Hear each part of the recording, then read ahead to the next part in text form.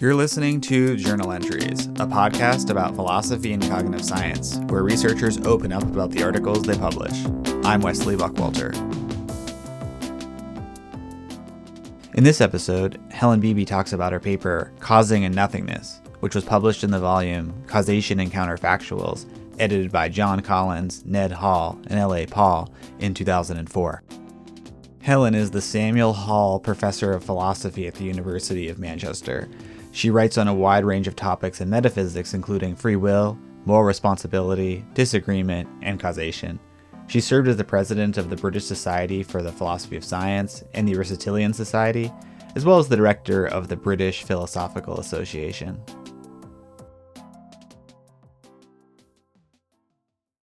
This paper I can sum up in one sentence very straightforwardly. It's defending the view that there's no such thing as causation by absence. The kind of longer version of that, I guess, needs me to say something about what causation by absence is. So a lot of the time in our ordinary lives, we talk as though there is such a thing as causation by absence. So you promised to water my plants while I'm on holiday, and I get back and the plants have died because you forgot, and I blame you, obviously. And I say, your failure to water my plants caused them to die.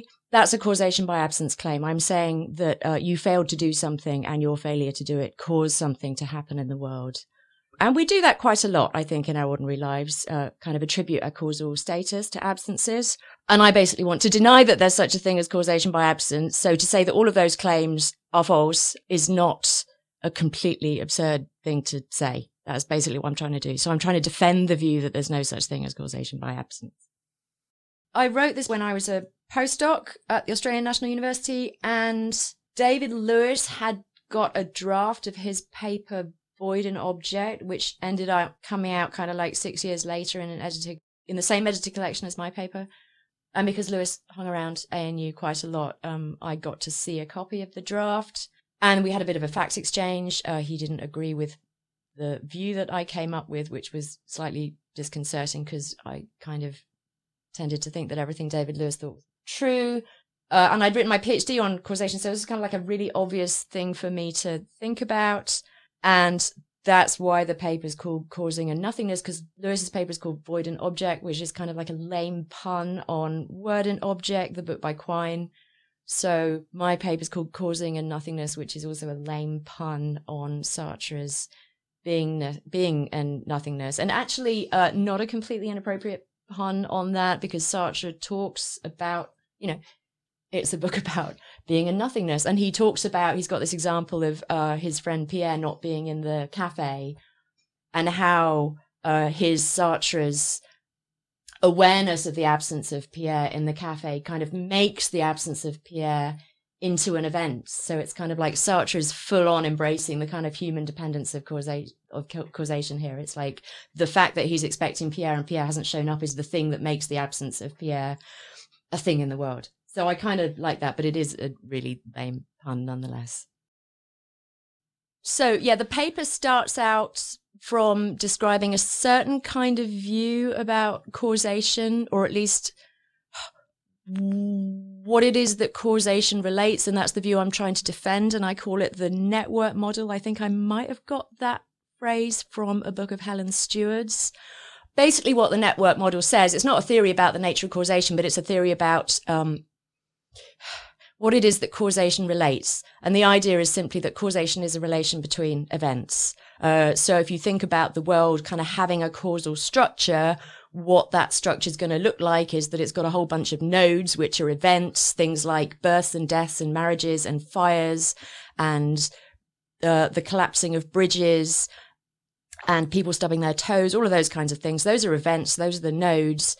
And then you kind of like get lots of arrows between the nodes, which are the relations, the causal relations between the various events. So I stub my toe, that causes pain. So we've got two nodes, the stubbing of the toe and the me being in pain. Those are both events. And now we have a causal relation between them. So that's what the network model is. And I kind of like the network model, or at least I did when I wrote the paper 20 years ago. So I'm trying to defend the network model of causation against the view that there's such a thing as causation by absence. And the reason why you have to abandon the network model if you think there is such a thing as causation by absence is that absences aren't events. An event is kind of like an occurrence. It's something that happens in the world. It has a spatiotemporal location. You can say when it happened. You can say where it happened. Absences aren't like that. So I go on holiday. You promised to water my plants. I get home, they've died because you failed to water them. When and where did your failure to water them happen? It doesn't look like there's a sensible answer to that question, right? Did it kind of happen where the plants are? Well, that kind of seems weird because you weren't anywhere near the plants and you seem to be crucially involved in the failure to water them. Did it happen where you were? Well, that kind of seems weird. Like I was on holiday for a fortnight. You were in all kinds of places during that fortnight. It doesn't seem like your failure to water the plants was like that whole fortnight-long event of you doing all the various things that you did. So in its event that happened partly in your house and partly at your place of work and partly in the pub and partly at the, tennis match that you went to or whatever, that seems wrong. So it looks like absences can't be events because they're just not spatio-temporally locatable in the way that events have to be. So if you think that causation is a relation between events, so if you think that the network model is right, you have to deny that there's any such thing as causation by absence. Here's a really obvious objection to the network model. Look, we do just go around making causation by absence claims all the time. I come home from holiday, my plants have died. I say, your failure to water my plants, look what that did, that caused them to die. That's a causation by absence claim. As a defender of the network model, I have to say that claim is just false. So I seem to be committed to saying that lots of the causal claims we make in our everyday lives are just false. That's a problem for the network model, I think, because this is very controversial, but I kind of think that matching up with our ordinary everyday talk and thought is kind of an important feature that a philosophical theory ought to try and do if it possibly can. So that's an objection to my view, right? It makes lots of our ordinary talk and thought just come out false, and that's bad. One of the central claims of the paper is, look, okay, that is bad, I grant you. However, if you believe in causation by absence, you're also committed to claiming that a lot of what we ordinarily think and say about the world is false. Or at least at first sight you are. Why is that? Well, because there's a kind of overgeneralization problem here. So, okay, you think that your failure to water my plants was indeed a cause of their death. Well, what about all the very many other people in the world who also failed to water my plants? Everybody in the world failed to water my plants. Bill Gates failed to water them. Donald Trump failed to water them. The Queen failed to water them. I could go on and on and on listing every single person in the world. And there are all kinds of other things such that, as it were, if they'd happened, my plants wouldn't have died, right? If a cow had come into my living room and swished its tail against the jug of water that was right next to the plants would have got some water and then they wouldn't have died. So now, why isn't it true that there not being a cow swishing its tail in just the right kind of way in my living room, the absence of such a cow is a cause of my plants dying? So on the face of it, it looks like you who failed to water the plants stand in just the same kind of relationship with the plants dying as all those other things do. And that's not something that we accept, I don't think, in our ordinary talk and thought. If I say, did the absence of a cow with a tail swishing a particular way cause my plants to die? I think you'd say no, probably. So we've got this overgeneralization problem for the believer in causation by absence. It looks as though there's just way more causation by absence than we ordinarily think once you think that there is causation by absence. So that's the basic setup. Now, if you do believe in causation by absence, here's a move you might make. Let's kind of distinguish between the nice cases, those are the cases of causation by absence that we like, that we think are true. Your failure to water my plants caused them to die. And kind of like the nasty cases. Donald Trump's failure to water my plants caused them to die. That claim's false. All right, so we've got the nice causation by absence claims, the ones that we want to think are true, and then we've got the nasty ones, the ones that we want to think are false. Maybe we can figure out some way of discriminating between those cases so that the defender of causation by absence gets to keep the nice cases, but gets to explain why the nasty cases aren't causation by absence cases at all. And then you've got a view that lines up really nicely with common sense, which is kind of what we want. So how might you do that? Well, one thing you might think is, well, what distinguishes the nice cases from the nasty cases? So if you think about the failure to water the plants, what's distinctive about that case, and in particular your failure to water them, is, well, you promised to water them and you didn't. Donald Trump did not promise to water them. Neither did the Queen, neither did Bill Gates, neither did any of those other people. So what's distinctive about your failure to water them? Well, you broke a promise, so you violated a moral norm, right? Your failure to water them constitutes a violation of a moral norm. Nobody else's does. That's why your failure counts as a cause and nobody else's failure does. Or you might think that some cases of causation by absence are not going to involve human beings, so there's not going to be any obvious moral norm violations. So here I am sitting in a room talking into a microphone. Normally there's a fire alarm test that goes off every day at 11 o'clock, which generally speaking causes me to, stop talking and wait for the fire alarm to stop. Today, the fire alarm didn't go off, but it's 11 o'clock, so here I am carrying on talking. You might want to say, okay, this is a nice case, right? One of the causes of my talking now is the failure of the fire alarm to go off. Why is that? Well, because you'd normally expect it to go off and it didn't, so that's kind of like a relevant thing. Whereas if it was 10 o'clock in the evening and I was sitting here talking, it wouldn't be relevant to cite the failure of the fire alarm to go off. Like, there's never a fire alarm test at 11 o'clock at night in this building. So that would be kind of a nasty case, right? We don't want to say, oh, if it's 10 o'clock at night, one of the causes of my sitting here talking is the failure of the fire alarm test to happen, because that's just not a thing that would normally happen.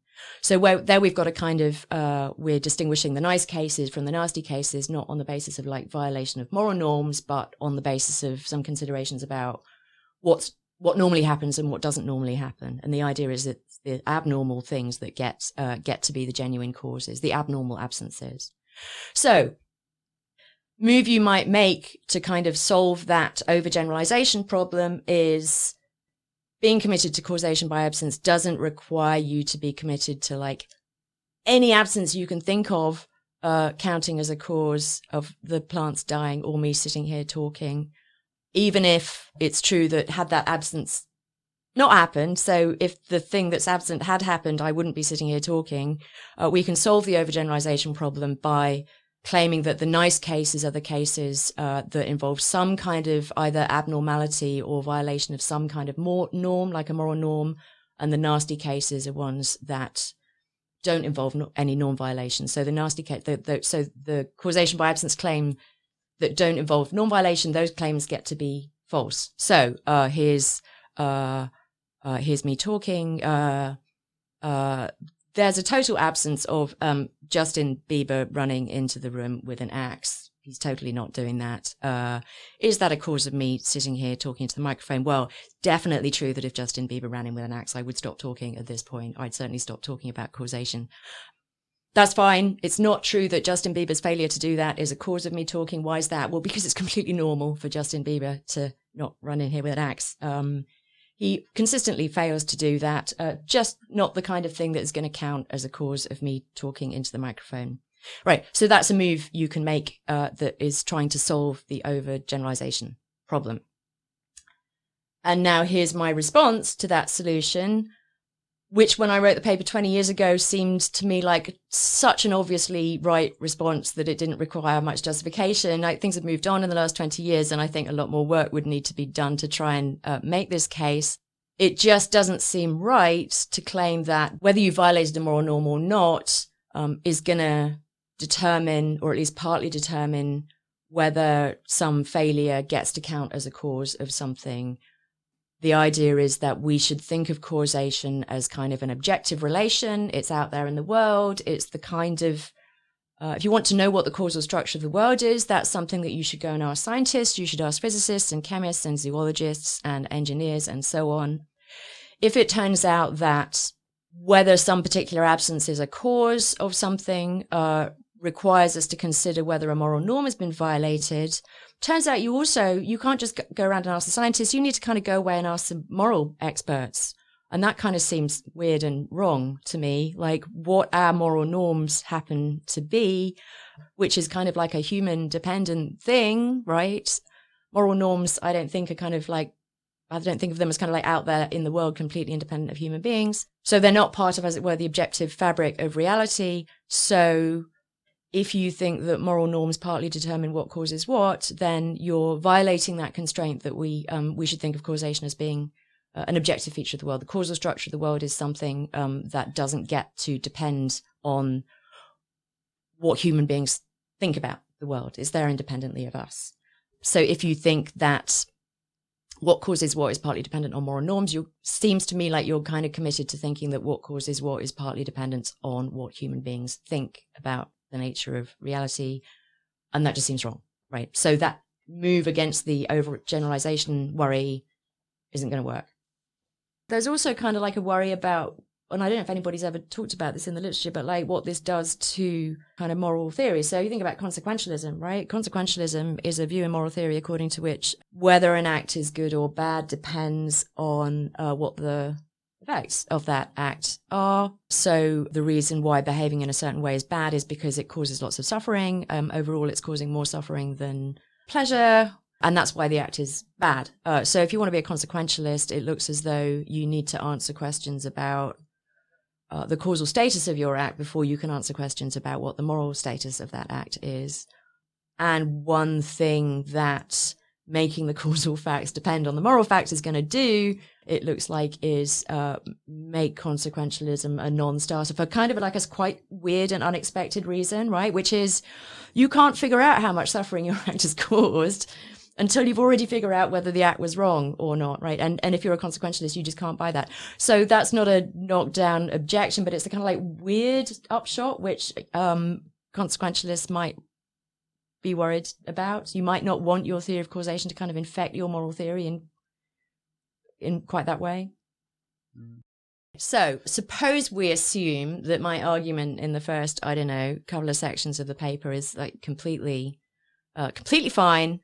That means we've got to the point where there is no way of solving that overgeneralization problem for the believer in causation by absence. So if you're a believer in causation by absence, you're going to have to believe in way more of it than we seem to countenance in our everyday lives, right? The failure of Justin Bieber to come in here with an axe is indeed a cause of me carrying on talking.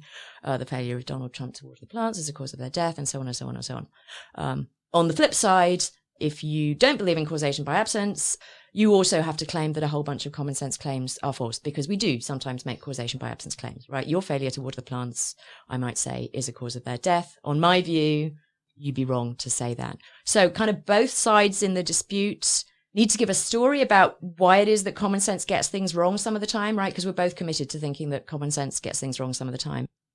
The believer in causation by absence, the story tends to go, yeah, what's going on here is that sometimes the absence just isn't relevant to the conversation, right? Here we are talking about why my plants died.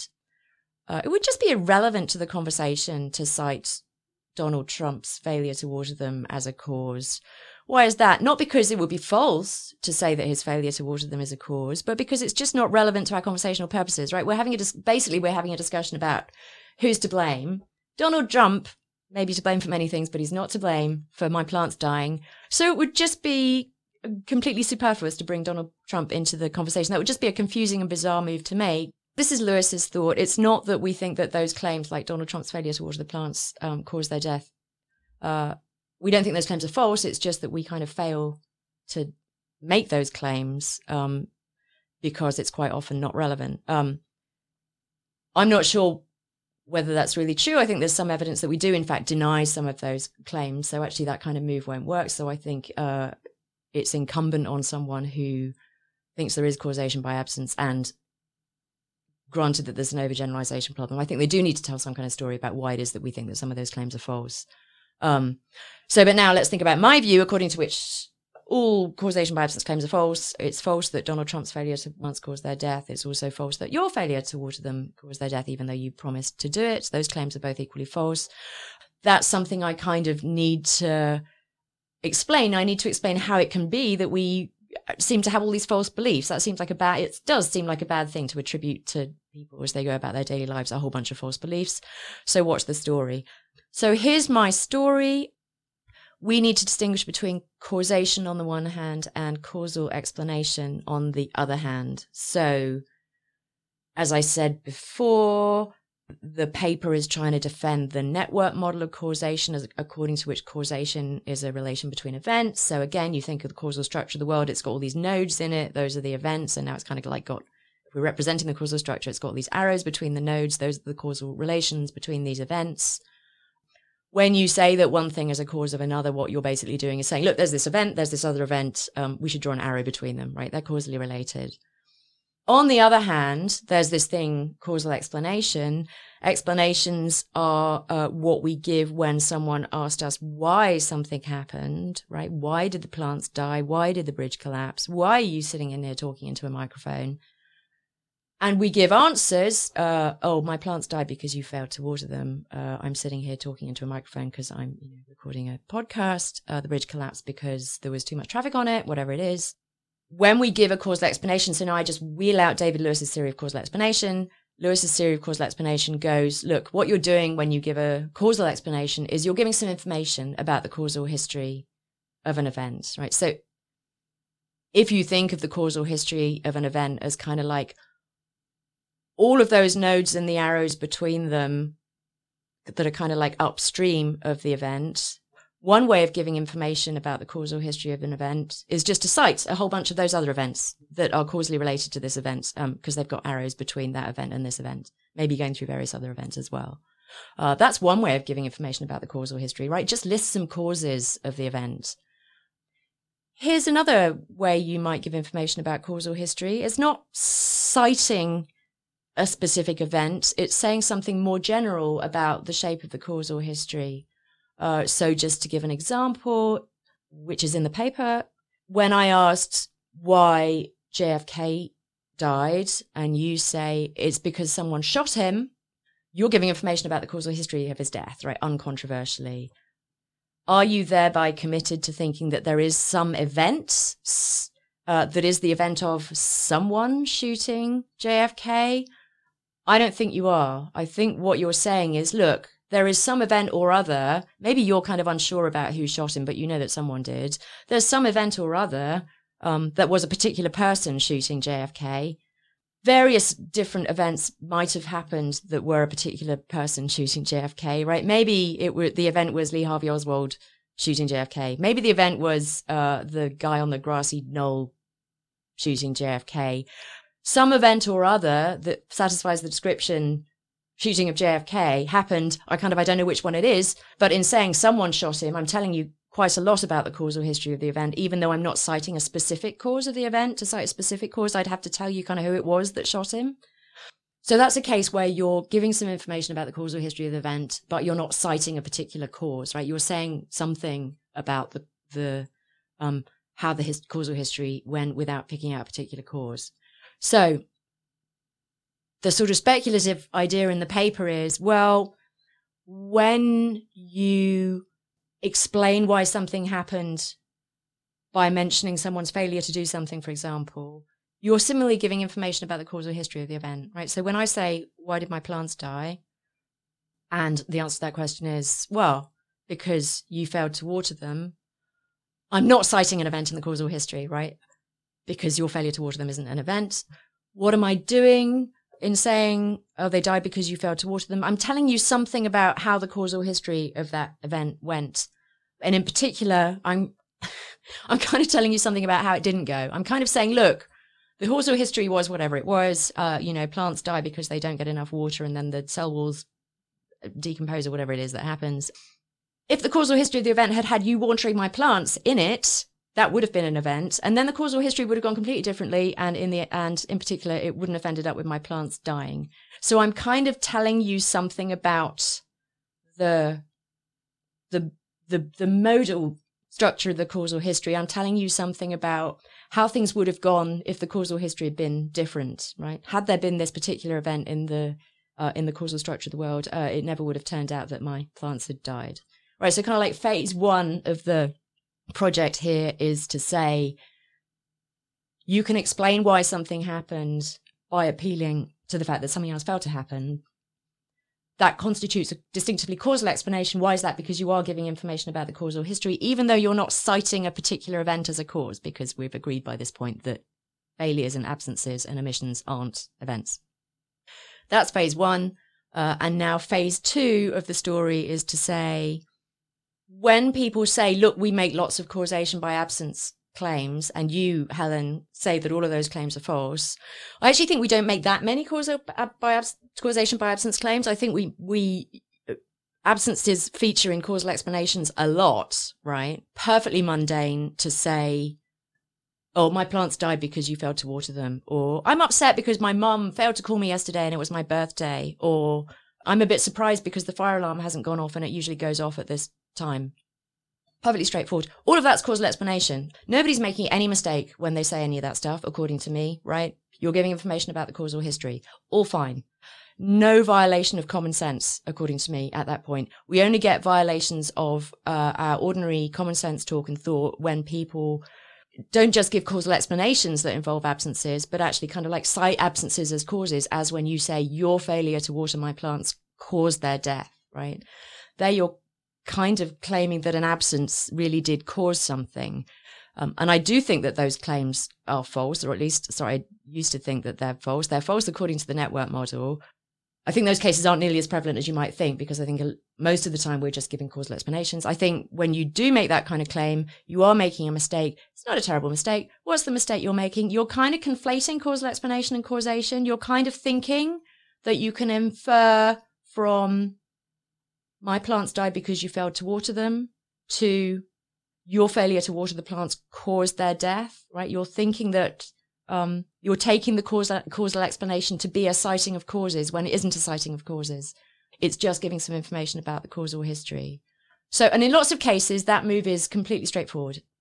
If I say, I left the building because the fire alarm went off, I'm giving a causal explanation, I'm giving you information about the causal history. It's entirely sensible to go from that causal explanation, I left the building because the fire alarm went off, to the fire alarms going off was a cause of me leaving the building, right? That's completely fine. You can do that because it turns out that the information I was giving about the causal history in that particular case was I was just citing a cause, right? So you can move from one to the other. So no surprise then that sometimes we move from the causal explanation to the causation claim. No surprise that we make that move in general. Just turns out that we go wrong when we make that move in the case of causation by absence. If I go from the plants died because you failed to water them to your failure to water them caused my death, I have made a mistake because I've conflated causal explanation with causation. I've kind of illicitly assumed that what I was doing perfectly legitimately in giving that information about the causal history of the event, what you've done is assume erroneously that what I was doing was citing a cause, and that wasn't what I was doing.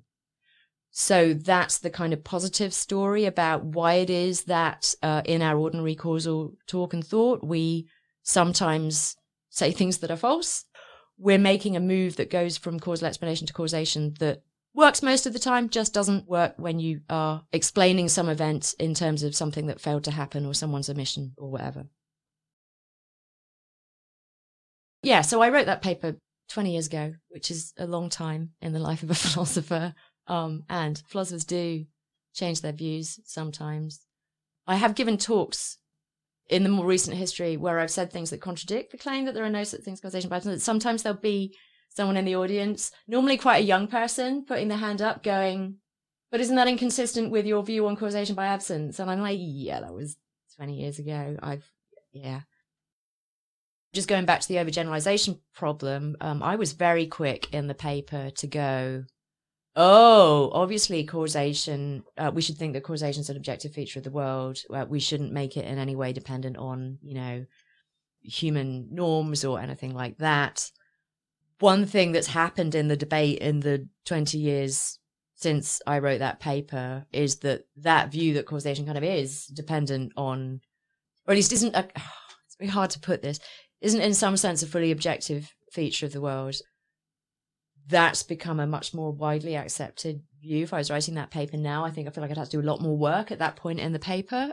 So lots of people have contextualist views about causation now. So whether it's true to say that one thing caused another, depends on the conversational context within which the claim is kind of being put forward or denied or discussed. And as it were, conversational context isn't a kind of like objective feature in the world, right? So one thing to say about that is that's a bit of the paper where I move very quickly, and at the time that I think that was reasonable, but now it kind of wouldn't be. But the other side to that as well is that, I mean, causation by absence still does get explicitly discussed as a topic in the literature, not very much. But I think one thing that's happened is that it's been kind of subsumed under general discussions about contextualism, right? So the idea is, right, so the thing that I was worried about is kind of like what distinguishes your failure to water the plants from Donald Trump's failure to water the plants. You get just the same kind of issue when you talk about positive event causation, right? So never mind about whether the network model's true. Some people think that if you're a kind of what's known as an invariantist about causation, so you think that the truth or falsity of a causal claim is not relative to context, you're going to say, look, the Big Bang is a cause of like everything that happens. Quite often, almost always, a completely irrelevant thing to cite when someone asks you what caused the explosion, right? You go, oh yeah, it was the Big Bang. Like, why would you mention that? Nonetheless, it really was a cause of everything that happens. If you're a contextualist, your story's going to be, well, no, was the Big Bang a cause of me sitting here? Well, in some contexts, it's going to be true to say that it was. And in other contexts, I mean, it's hard to imagine what contexts they are, but in most contexts, it's just not true that the Big Bang is a cause of me sitting here. So you get just the same kind of issue coming up when it comes to kind of, as it were, positive event causation, as I was interested in the case of absence causation. So now the kind of absence causation issue, which that issue of kind of like, how do you distinguish between you and Donald Trump when it comes to the plants? People talk about that issue, but they're not thinking of it as a distinctive problem in the absence causation, the case of absence causation. Think of it a quite general problem when it comes to causation. Whereas when I was writing that paper, I didn't know anyone who thought there was any issue about whether the Big Bang was a cause of everything. Everybody was like, well, yeah, of course it was. It's just one that you never bothered to mention, right? And that there's been a shift there. So that's partly why I think people don't talk about causation by absence that much. It's because the problem that I was talking about is now seen as a much more general phenomenon. For contextualists, that's much more general phenomenon, and causation by absence is just one particular case of it, but it isn't. There's nothing kind of distinctively interesting about it. There's a more general phenomenon. So it's not that I've changed my view, because I've sort of stopped thinking about the issue. So it's not like I've wholeheartedly embraced some alternative view, but I feel much less kind of inclined to defend the view that there's no causation by absence now. And I think the main reason for that is, I think part of what for me was making the network model seem like such an attractive model was a kind of illicit, sort of unconscious commitment to the idea that fundamentally causation is a matter of like things bashing into other things, is billiard balls and kind of identifiable processes that you can trace through. You've got like the electricity running down the wire, or you've got the two things mixing in the test tube. It's kind of like there has to be some kind of like real physical technical term for this, I believe, is like oomph or biff going on. I think that was kind of what my unconscious model of causation was. And of course, if you believe in causation by absence, that you absolutely can't think that, right? There's nothing going on with you and the plants when you fail to water the plants. There's just the plants sitting there dying, and then there's you going off and, in the pub forgetting all about the fact that you were supposed to be watering them. No connection at all between those two things. So I think the main reason why I kind of just feel not committed to the network model anymore is that I realized that view about causation, that it's all like oomphy, biffy stuff bashing into each other, is just not a view that kind of like in the grand philosophical scheme of things, one that I should be signing up to. That kind of biffy, oomphy view about causation kind of creates loads of problems in all kinds of places, right? So in the mental causation debate, I mean, people's views differ on this, but I'm kind of inclined to think that view about the nature of causation is driving some of the people who think that if you're a non-reductive physicalist, you can't make room for mental causation. So yeah, Wong Kim, for example, had a very kind of like explicitly sort of biffy view about the nature of causation, and he was a big defender of the exclusion argument. Yeah, when you think about social, any kind of causation that isn't really, of course, smashing into each other, or like stuff in a test tube or whatever, just that BIF model just kind of starts looking woefully just out of place. It's kind of like, this is what happens when you start from Hume, right? You billiard balls turn out to be your kind of paradigmatic causes and effects, and maybe they're just not the paradigm case actually in the grand scheme of things. And there's a worry that Lewis has in Void and Object, which I don't at all address in that paper, which I think is a serious worry, which is like a lot of the time you've got an event that's the cause and an event that's the effect. So fine, no causation by absence at that level. But when you think about how it is you get from the cause to the effect, you may well be going through a whole bunch of absences, right? When someone, grim example, but when someone dies by strangulation, they die because they're not getting oxygen to their brain, right? That's an absence. So fine, we've got the strangulation event and we've got the death event. What connects those two things? Oh, it's an absence. So just the mere fact that you've got, as it were, an event on each side there doesn't get you off the hook, right? If you disbelieve in causation by absence, you're going to have quite a hard time explaining how it is that the cause gets to be a cause of the effect. I guess that's the right way to put it. Yeah. So there are lots of problems with the kind of network model. I'm kind of fundamentally a Lewisian about causation. I'm kind of a Humean. I think that causation is a matter of counterfactual dependence, and we can cash counterfactual dependence out in some, this is all massive hostage to fortune, but like this is the grand story. We can cash counterfactual dependence out in some nice reductionist way that doesn't require us to believe in any necessary connections in some nasty Hume violating kind of a way. That's kind of like the grand Lewisian narrative about all of this, which I'm signed up to.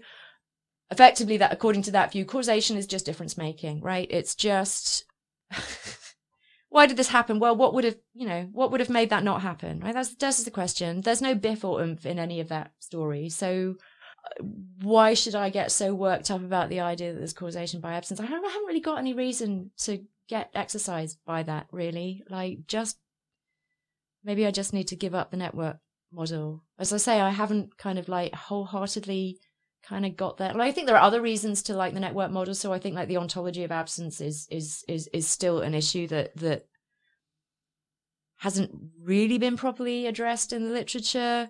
So it's not that I kind of completely want to reject it. It's just I think part of my underlying motivation for endorsing as wholeheartedly as I did in that paper, I've kind of given up. Yeah, so I feel a bit more relaxed about the whole thing now. I have lost touch with this debate a bit. But I think that kind of question about the ontological status of absences is one that's still kind of like hanging. So you get it in the causal modeling literature. People talk about, we just have these variables and they take back various values. It's like, yeah, what is the value of a variable? And sometimes people say, oh, yeah, they're just events. Well, like, not when the value is 0, it's not, right? And that's an issue that's just kind of like, that question of the kind of like the ontological status of causal relation, or even whether we should think of causation as a relation at all, has kind of been sidelined, I think, and partly been sidelined just because the kind of mechanics of the causal modeling thing just makes that drop out as not seem like a very important issue. But fundamentally, the causal modeling thing is like you've got some nodes and some arrows, right? What are those supposed to be representing? Well, sometimes they're representing absences. How's that supposed to work? You do think there's causation by absence. Like, you still have to, like, what's going on when you say your failure to do something caused me to whatever? It's like, I mean, Lewis kind of grapples a bit with this in Void and Object, but it feels a little bit kind of inconclusive, right? There is no such thing as the absence, right? The void, there's no such thing as, he's kind of like, yeah, the void is a nothing. There isn't really a void. We're like, what is it? Is it kind of like a fictional entity? Do we just pretend that the void exists, even though there's no thing there that exists? Well, if that's what we're doing, then we're kind of making a mistake as well when we talk about the effects of the void, because we're treating it like an object and it's not an object. So that whole idea that you just get to save all of our causation by absence talk just by kind of like embracing it doesn't seem right to me, because it still seems like you're talking as though causation is a relation between events, and almost nobody thinks that absences are events. So we're still kind of making a mistake.